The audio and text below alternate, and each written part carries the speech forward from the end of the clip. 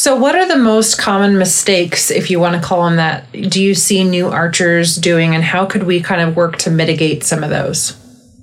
Shooting a bow that's not set up correctly for them. A lot of times people find a bow in Grandpa's attic and they take it to the bow shop and say, okay, I want to shoot it. Well, Grandpa probably shot an 80-pound bow that didn't have any lead off. Welcome to the Her Inspired Journey podcast. I'm your host, Courtney Levesque. I'm here to bridge the gap for women in the outdoors, support families, and roll out your weekly dose of positive vibes. With almost 2 decades in the health and fitness world and an untamable passion for hunting and the outdoors, my mission is to help you move boldly in the direction of your dreams.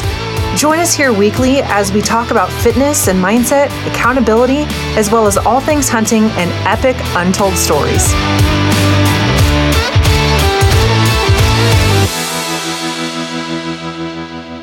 In this episode of the Her Inspired Journey podcast, I am joined by friend and archery instructor, Stephanie Restad. She talks a little bit about how you can get into a bow, how to know what's right for you, the setup, the draw cycle. We also talk about anchor points and debunk some things that can go wrong and some things that she sees as common mistakes and how to mitigate some of those.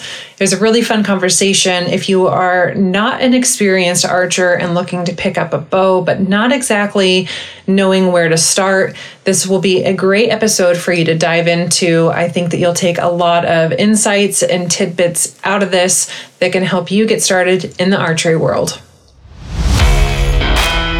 Y'all need this episode, but first, a quick word about today's sponsor. It's that time again. Spring has arrived, and that means many of us are hitting the woods in search of sheds, turkeys, bears, or just some much-needed time outside. Remember, as you get out, ticks will be also. Do yourself and your family a favor by treating your gear with Sawyer's Permethrin spray. Permethrin will last up to 6 washes or 6 weeks. It's odorless, gear safe, and non-toxic. Head to Sawyer.com to stock up now. Welcome to the show, Stephanie. I'm excited to have you on today.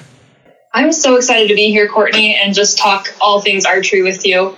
I think we've run into each other at ATA a couple times now. Yeah, no, it's the archery environment, the industry, the people behind it. It's a really cool community. You know, obviously we've talked about that several times just here and there on the show or on social media. Like, the industry in itself is a beautiful group of people for the most part. So I'm really grateful both with social media and through the hunting, community that we get to have these connections. So I would love to hear just a little bit more about your backstory and origin, like where you came from, how you came to be an archery instructor and extraordinaire, if you will, and then all of the things that led you to your current job. Sure. Well, I got started at a young age. I was about 10 or 11 when my dad was asking me to go hunting with him, and I had a thing about guns, and I just really didn't ever want to shoot a gun. So I said, no, I won't do that, but I'll shoot a bow. And so my first time shooting a gun was actually in Hunter Ed when I took the 5 shots I needed to pass the course. And then I didn't touch a gun again until I got into college. So archery was definitely my thing. I grew up hunting with him and then competing. And I was lucky when I turned 16 to go become a USA certified instructor and started working at my local bow shop. I went off to college, didn't really shoot anymore, actually got started in duck hunting. That's when I picked up the shotgun and came back, was working as a bank teller, and that just really wasn't the job for me. I hated being indoors every day. And that's when I saw on Facebook a post for the Oregon Archery Education Coordinator. And that person was in charge of NASP, S3DA, and general archery education for the state of Oregon. And I thought that sounded like such a fun job. So I was sitting in bed when I saw it on Facebook. I applied on Facebook, and I kind of laugh at it and never thought I would actually get the job because I should have put in a little bit more effort than I did. But luckily I got an interview. And so I went down there for a couple years and was the archery education coordinator for Oregon. And during COVID, it became hard when my family was in Washington and I was living down there. So I reached out to NASP asking about other opportunities. And I said, I think it would be a great time to implement a Western regional coordinator to kind of help out all of the Western states that might be having a hard time getting the word out and running lessons, because our states are a little bit bigger to drive across than Eastern US. And they said, that's a great idea. So I was able to move back home to Washington. I grew up on Fidalgo Island, so great area. I actually worked for a whale watching company during my summers in high school. And now I just get to travel in the Pacific Northwest to help out coordinators with their trainings and stuff. You created your job, Stephanie. That is something that's pretty phenomenal. What a cool thing. It's amazing. I was just so happy that they said yes and that I got to continue, helping people get into archery, helping students get into archery. Yeah, absolutely. So for people who don't know what NASP is, can you explain that a little bit more and what that program entails? You bet. So NASP is the National Archery in the Schools program, and it was started in 2002, I believe, in Kentucky as a program to work with the Fish and Wildlife Agency and get bows in kids' hands. So they all shoot Genesis bows and Genesis arrows, max out around 15 meters, and it's just an in-school curriculum that gets kids across the country shooting. So it's an awesome program, and I love being a part of it. So outside of that program being within the schools and taught there, it can also be, they're doing tournaments, right? Can you talk a little bit about that? Yeah, so they can do tournaments either as part of their in-school program, or a lot of schools start after-school clubs. So it's up to them. In schools, the requirement, but after school can be added to. And tournaments, this year there's a lot of virtual tournaments happening in the States and everywhere, but usually our big tournament is held in Kentucky, and we have 16,000 kids that show up to shoot our nationals every year. So I remember a couple years ago when I was going through the NASP certification to implement here at our schools in Lowell, Oregon, they were talking about that, how many kids run through this program and how big this tournament can be. And it really just brought a lot of insight to me because, for one, I came to it not really knowing much about it. I did a little bit of archery in high school out here, but this program really wasn't established then. So it was just kind of, if there were some targets and bows at the school, or, if a parent had some extras or something, you could implement it, especially coming from this small school where I came from. But it's so great now that there's this actual foundation for kids to learn the skill of archery and to be able to have that facilitation around it. Oh, 100%. And our curriculum is actually what a lot of Boy Scout, Girl Scout, 4-H clubs, they come to us and take our trainings to use our way of doing it, because we have such a high focus on safety and just making sure that the kids are going to be successful. That's awesome. I absolutely love it. No, that's great. So if somebody wanted to find more information about this program specifically, is it just going to nasp.org, or what is that website? It's NASP, NASP schools.org, schools with an S. Awesome. So highly recommends, looking into that if you want to get an organization or a club going in your area. Or, if you just want to figure out if there's something already established where your kiddos can get involved, for sure. Let's talk a little bit more about a question that you probably get a lot. I see other people get, and I know for myself on social media, this is a pretty common question. Somebody will come to me and say, hey, I'm looking to get a bow. What should I get? Typically my answer to somebody is shoot them all, because everybody can have a different feel. Something can work better for one person than the other.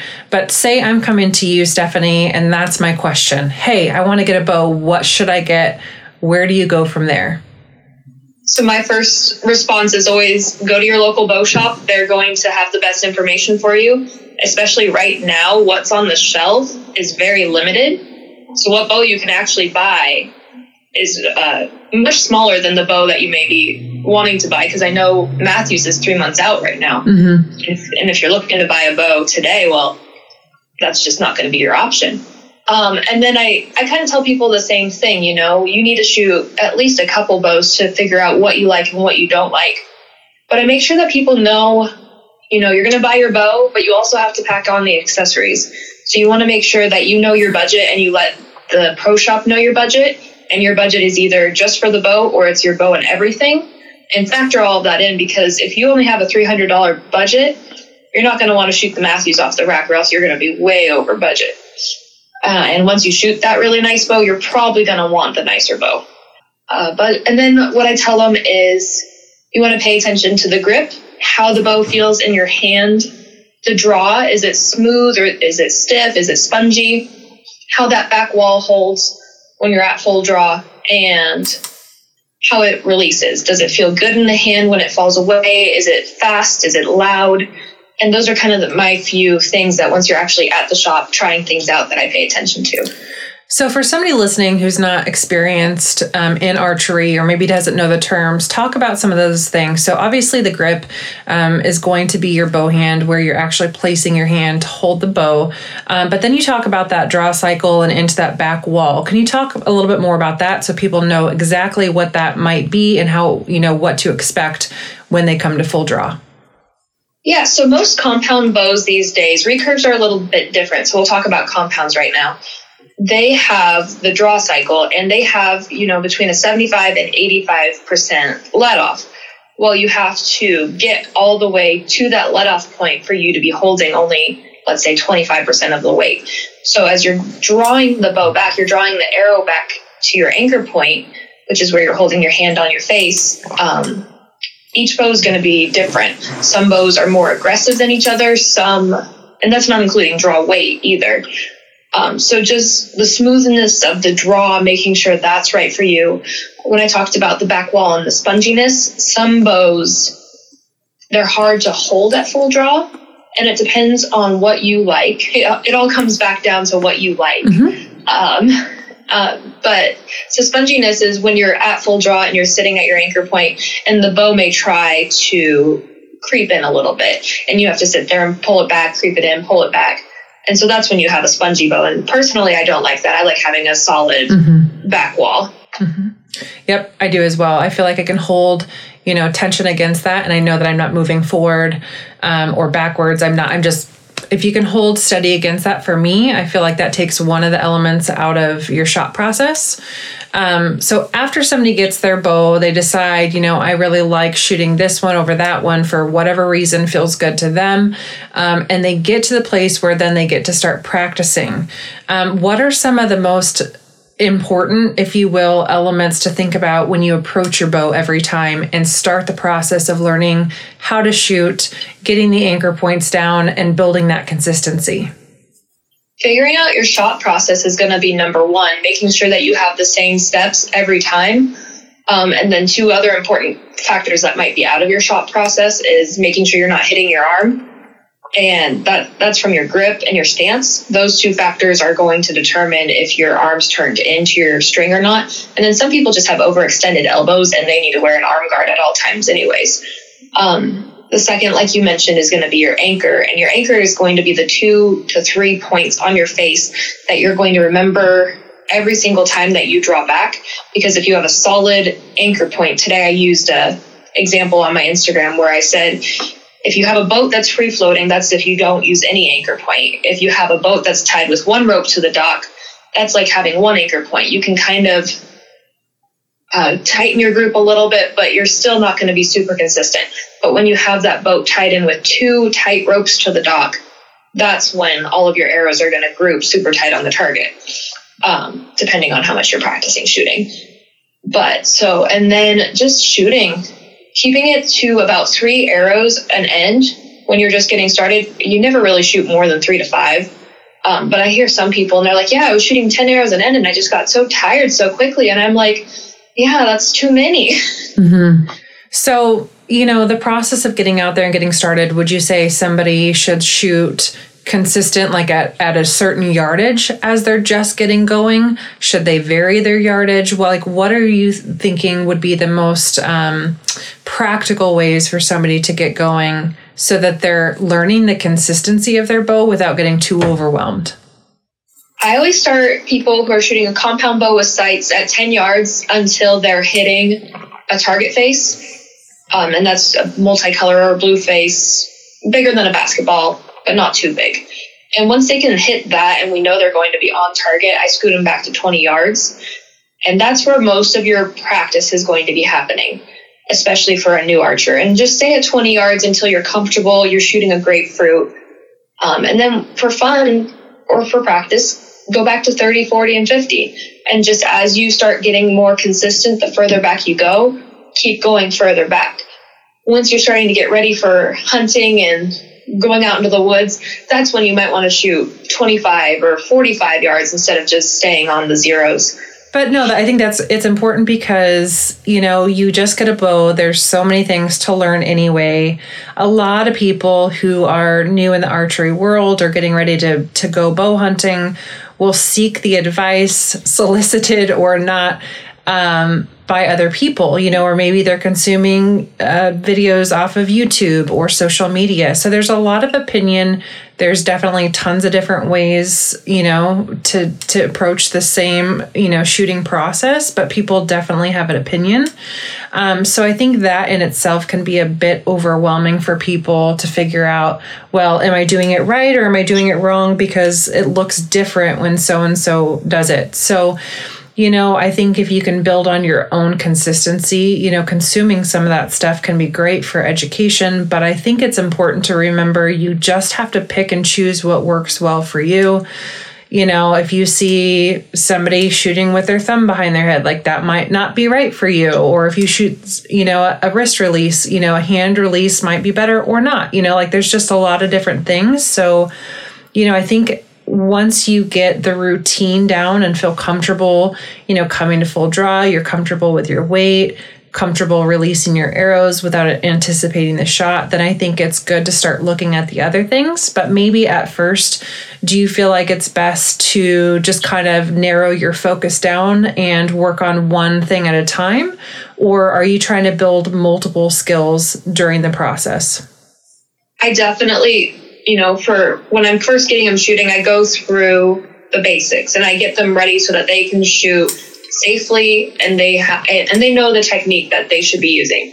But when it's your first time shooting, I'm not really going to talk to you about back tension or other more complex things. I'm going to teach you how to shoot an arrow into the target. Mm-hmm. And then once you've decided, hey, I like this, I want to stick with it, and you've actually made the decision that you want to get better, that's when you can go ahead and start talking to someone about options and different things that you could be trying differently. I always recommend that you choose one person to listen to for a while, though. And it always happens on the range where, especially as a female, I have 3 different guys that come up to me and they're all arguing over what I should be doing. Mm-hmm. and pick one that you really trust and you think has some good ideas, and listen to that one person. Figure out if it works for you or not.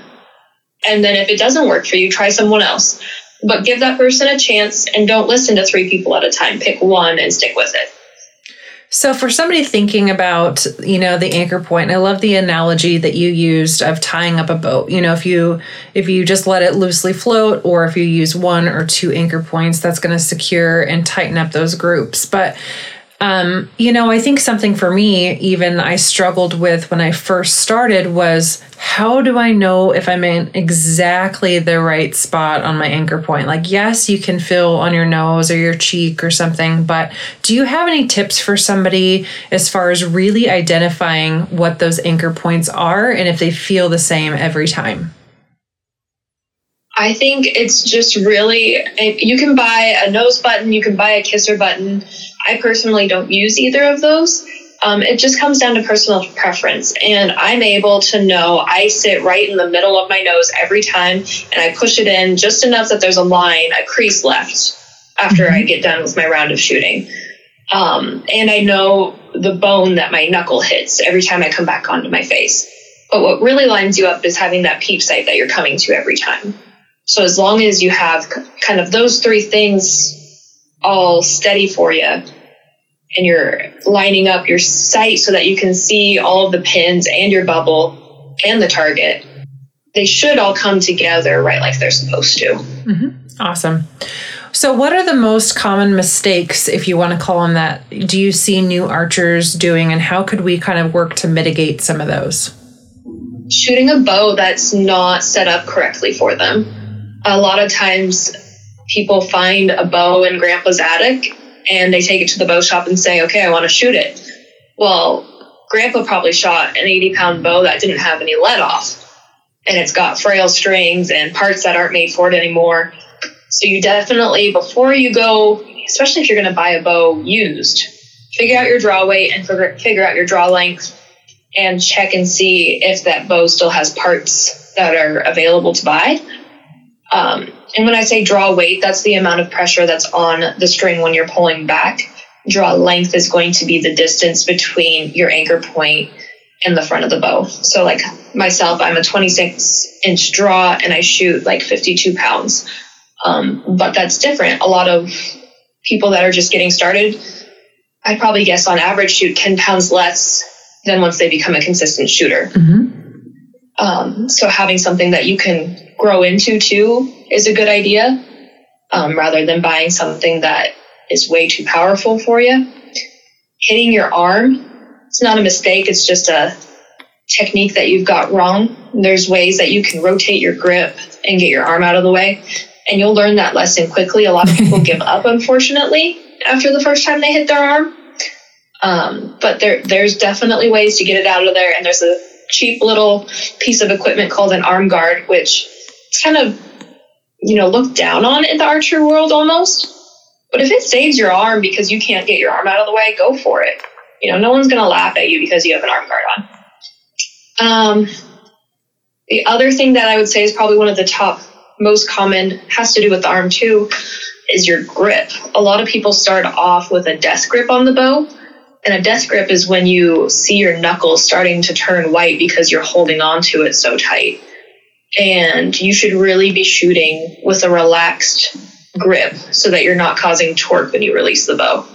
And talk a little bit about how that torque can change your point of impact when you shoot. Yeah, so if you're holding onto that bow too tight and when it gets released, it can cause the bow, usually if I was doing it, it would probably cause the top of the bow to go over to the right. And that's going to cause my arrows to hit sporadically on the target because it's not going to be held in the same place every time. Whereas if you have a loose grip and the bow just falls straight forward, your arrow is going to have a straighter flight path. So those are really good things to think about too. And obviously that is a little bit of trial and error and just practice getting comfortable with your setup and the just the general practice of shooting. Another thing that you can consider is shooting with one eye closed or both eyes open. Can you talk a little bit to that and maybe the benefits of each of those? So as archers, we learn something about ourselves called eye dominance. And it's something that a lot of people don't actually realize, that they have one eye that's more dominant than the other. There's a few different tests you can do to figure it out. Usually the bow shop will test you before you buy your bow, preferably. But it comes down to, most likely you want to shoot with your dominant eye rather than your dominant hand. That's the way I promote it. USA Archery actually does your dominant hand and believes that you can change your eye dominance. But if you're a brand new archer and you haven't developed those muscles yet, I think it's much easier to train your muscles to shoot with your dominant eye rather than the other way around. But back to the question of one eye versus two eye. If you can shoot with two eyes and you're shooting with your dominant eye, that's going to allow that to be a little bit easier. You're going to have better peripheral view, better balance, and I don't want to say it's better, but it's going to give you a better chance. One eye, I see double when I have both eyes open, so I have to close one eye. And you want to shoot with the eye that's closest to the string. So I'm shooting right-handed, I'm going to shoot with my right eye. Do you see any drawbacks to shooting with both eyes open at longer ranges or maybe in dim conditions? And how would somebody approach that? Say they get into a routine of shooting with both eyes open, but find that, in dim or kind of like last light conditions, they have better view with one eye closed. How is that going to change their shot or possible point of impact? So I know when I shoot with two eyes open, it actually looks different than when I shoot with one eye open. So I would actually recommend for that person to try a different peep size, because you can get a smaller peep or a larger peep depending on, if you're shooting indoors or if you're shooting outdoors in the open or outdoors in shaded areas. That's what I would recommend instead of most of the time you're shooting with two eyes open, and then in dark conditions, you're shooting with one eye open, because that can change what your sight picture looks like and where your arrow is going to hit the target. That is something that I found. So early on, I was shooting with my right eye, obviously left eye closed. So I was just shooting with one eye. I am left eye dominant, but I shoot right-handed. And when I first began shooting, nobody asked me, and I didn't really know to think about that. And then I got to the point where I transitioned to shooting both eyes open, simply because it was more comfortable for me. But there was a learning curve where originally, shooting with both eyes open, my left, because I'm left eye dominant, would take over and it would creep my shot over. So I had to learn to kind of turn that eye off to be able to shoot with both eyes open. Because in all honesty, I've been a little bit worried about trying to, at this point, switch to shooting left-handed because of that left eye dominant. So it definitely you can cross over if you want to. I know that there's specific recommendations like from USA, like you were talking about, to choose the dominant hand over the dominant eye. But I think, again, it's one of those things for preference. Another thing that I think can be considered too is upper body strength and maybe shoulder health. So say if somebody had a right shoulder that maybe had a previous injury or surgery and wasn't as strong, would you recommend certain exercises? Would you recommend a different, shooting potentially with the other side? Have you ever run into that kind of a circumstance? So, and I think you went through this too. You had a shoulder injury. Yep. And you used a mouse tab for a while, right? I did. Yep. Okay, so that's an option. It's that throws me off a little bit more than switching hands, but was it hard to pull it with your teeth, or was it not too bad? It's crazy because originally I thought, oh my gosh, my mouth. But what I found was it was a little bit more of my neck and just learning the mechanics of that. And I started it with a really low poundage. I think I was around 40 or something, because I really just wanted to make sure that mechanically I wasn't at any disadvantage.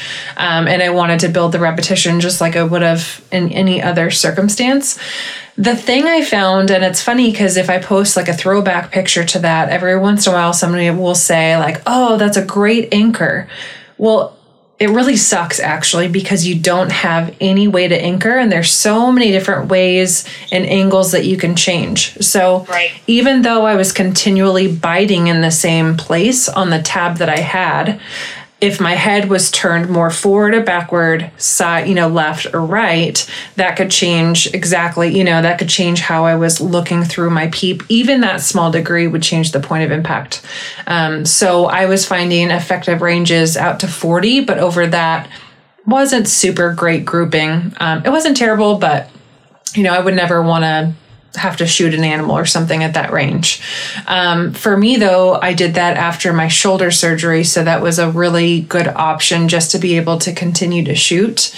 And then you'll see sometimes people will shoot. I know that there's also some other assisted drawing methods. I don't know those, and I have not tried those personally. But I know that there are options for people if you do have shoulder injuries, or maybe you're recovering from something. Maybe you have an amputation, but there are definitely ways that you can improvise there. Absolutely. And when it comes to shoulder injuries or arm injuries, you only want to do what's comfortable for you, and if you're working with a doctor, what they approve. Because you don't want to injure that shoulder or arm more than it already is. And for a lot of archers, shoulder and wrist injuries are actually quite common from archery, from shooting. Not to scare you away from shooting, but it does happen. And so learning to, I don't want to say compensate, but work around that shoulder injury, pulling a different way, like you said, maybe just lowering your draw weight, because we all want to shoot the highest weight we can for a faster arrow, for a more ethical shot. But people kill elk at lower poundages, and it's okay. It happens. You do what you got to do to stay out in the field, not below the legal limit, but And there's always the option that you can learn to shoot with the other arm too, like we were just talking about. And, it would be a very big learning curve if I was to change from right to left-handed and have to wear an eye patch or something to fight off my dominant eye, but it would be possible. Anything is possible, right? Anything.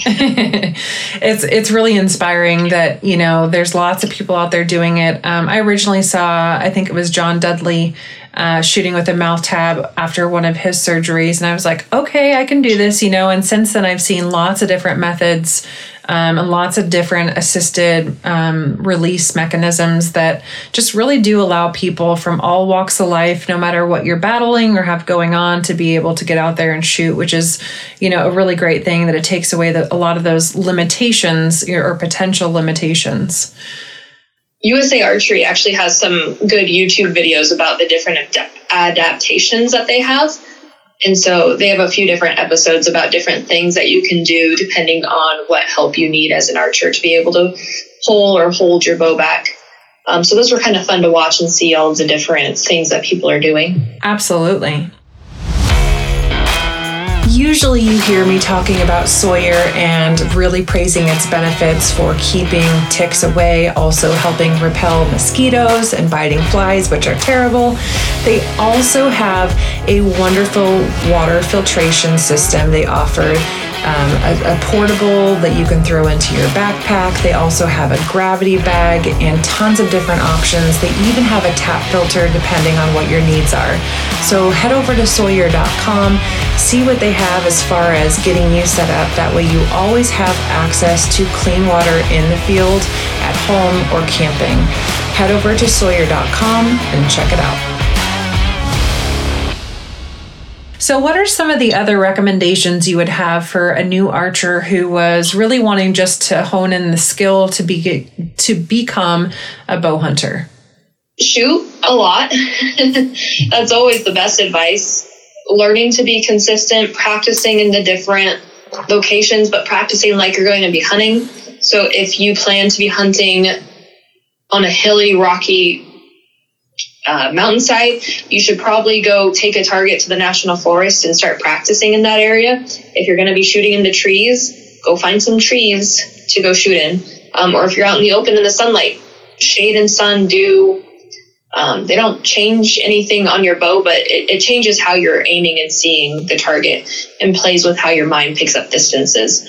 And create a relationship with your local bow shop. That's one of the best pieces of advice I can give, because they're going to want to help you get better and have different opportunities available for you to either shoot with other people, take lessons, or just talk to you about what's going on. Absolutely. Another really great thing, I think, too, is going to 3D shoots. Can you talk a little bit about how that can benefit you in your long game as a bow hunter? So they're great because every range you go to is just a little bit different. And every time you go to a 3D, the same course is going to be different. So a 3D is a foam animal target that gets set up either in the woods or in a field of some kind. There's different ways that they run them. My local ones are set up in the woods, and we do a roving course. And so you shoot a target at different distances. Some are marked yardage, or you can use a rangefinder. Some are unmarked and you have to guess. But I love my local course, Silver Arrow in Mount Vernon, Washington, because there's hills, there's rivers, there's trees, there's openings. There's a little bit of everything. And it's not just flat and open like some courses are. I know when you go to the desert, they make do with the best they can, but courses like this are a little bit more fun. But it also teaches you the different, if you're shooting on an angle and you have to think about angle compensation, or if you have to shoot through some trees or some bushes, how to get around that. And they're just a great opportunity to have semi-real life experiences before you actually go hunting. Yeah, those shot simulations, I think, are a really great way of thinking about things that you might not really imagine right now, like what if you have a small window or some debris, or even how when you come to full draw on the side of a hill, like how your bow feels different in your hand, how you have to really watch that bubble at that point. So it does a really good job at maybe bringing up some valid points that you may run into when you're in the field pursuing game. I was shooting with someone last weekend, and they said they have a course that leaves their target set up year round, so they're able to just go shoot 3D whenever they want. Mine puts them away except for events. But they were saying they like to go out right before season and practice sneaking up on the animals and finding them in the woods and not necessarily following. This is when no one else is out there. They're the only ones on the course. But sneaking up on the animals and seeing if they can find them and how confident they feel in their stalking abilities. I thought that was kind of a fun idea. Yeah, that is. You could do that in your own backyard, and that probably would be a little safer than a 3D course. Absolutely. That's awesome. So what about you for this season? Do you have any cool archery hunts coming up? I'm potentially going back to Colorado this year to try for elk again with my dad. He bought an outfitting business down there a couple years ago. And so last year I finally had enough preference points to go hunt in his unit. But I got, as the guide's daughter, I didn't get the, paying client treatment. I got the, I'm here on a freebie treatment. And so I didn't see any elk when I was there. But so I'm hoping if I go down during a different season and he's able to take off some time and go explore a different unit with me, that we might be able to find something. Oh, that's awesome. Super cool. And are you going to shoot the Western Classic in Redding this year? I did not register in time for it. I think it's full now. I'm sure it is. That's coming up. I think that's going to be not this coming, but next weekend at the time of this recording. Yeah. So yeah, that's always a fun one. That was actually my first 3D shoot that I ever did was the Redding. Yeah. That's a big one to go for your first time. I know. I didn't know what I didn't know, and I just went for it. So I am hopefully going to the R100 down in at Caveman Archers in Oregon this year. That's one of my favorite shoots. It used to be held up in Olympia in our area, but Caveman got it for next year. So fingers crossed that it gets to go. That's awesome. Yep. It's a fun world once you get a bow in your hand. And I remember, even still, there are days where your shooting can just be off. In those scenarios, I learned to just put it down and walk away, approach it a different time. Sometimes you can just be in your head. But it is so much fun. It's been a great therapy for me. My kids absolutely love it. So we get to go out in the backyard and launch some arrows together. So it's really fun. I'm looking forward to someday having our first archery hunt together with them as the shooter as well. So it's just a great experience. There's a lot of skill, needed that can be easily polished with some effort and repetition. But I think you brought some great points and some good advice for people who want to get a bow in their hand and get to it. Yeah. Thank you. So you do a lot of education online too. So I want to make sure people can reach out to you and figure out where that's at. You put out stuff all the time that is wonderful tips and advice for people. So where can they pick that up at? So you can follow me. It's the Archer Steph, the.archer.steph on Instagram and Facebook. And Instagram's going to be where most of my information's going out most frequently. I also have a website that I do a blog post every so often, and that's www.stephanierustad.com. And I would love, I love getting questions and interacting with people. So always feel free to shoot me a message on there. Awesome. Well, I thank you so much for taking the time. It's absolutely gorgeous outside. So hopefully you can get out there and enjoy some of it today. But thank you so much for coming on. We'll definitely get you in the DMs too. If people have questions, they can send them to you at that Instagram handle. Also, you can find more from her. We're going to be posting all over our Instagram, which is Her Inspired Journey. Thank you so much for coming on the show, Stephanie. I really appreciate it. Thanks, Courtney. It was so good to talk to you today. Once again, thank you for tuning into the show.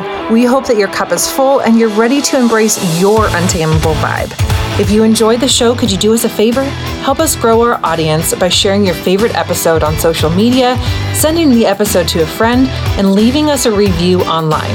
We love to hear from you. One more thing, be sure to press that subscribe button and never miss a weekly episode. See you next week.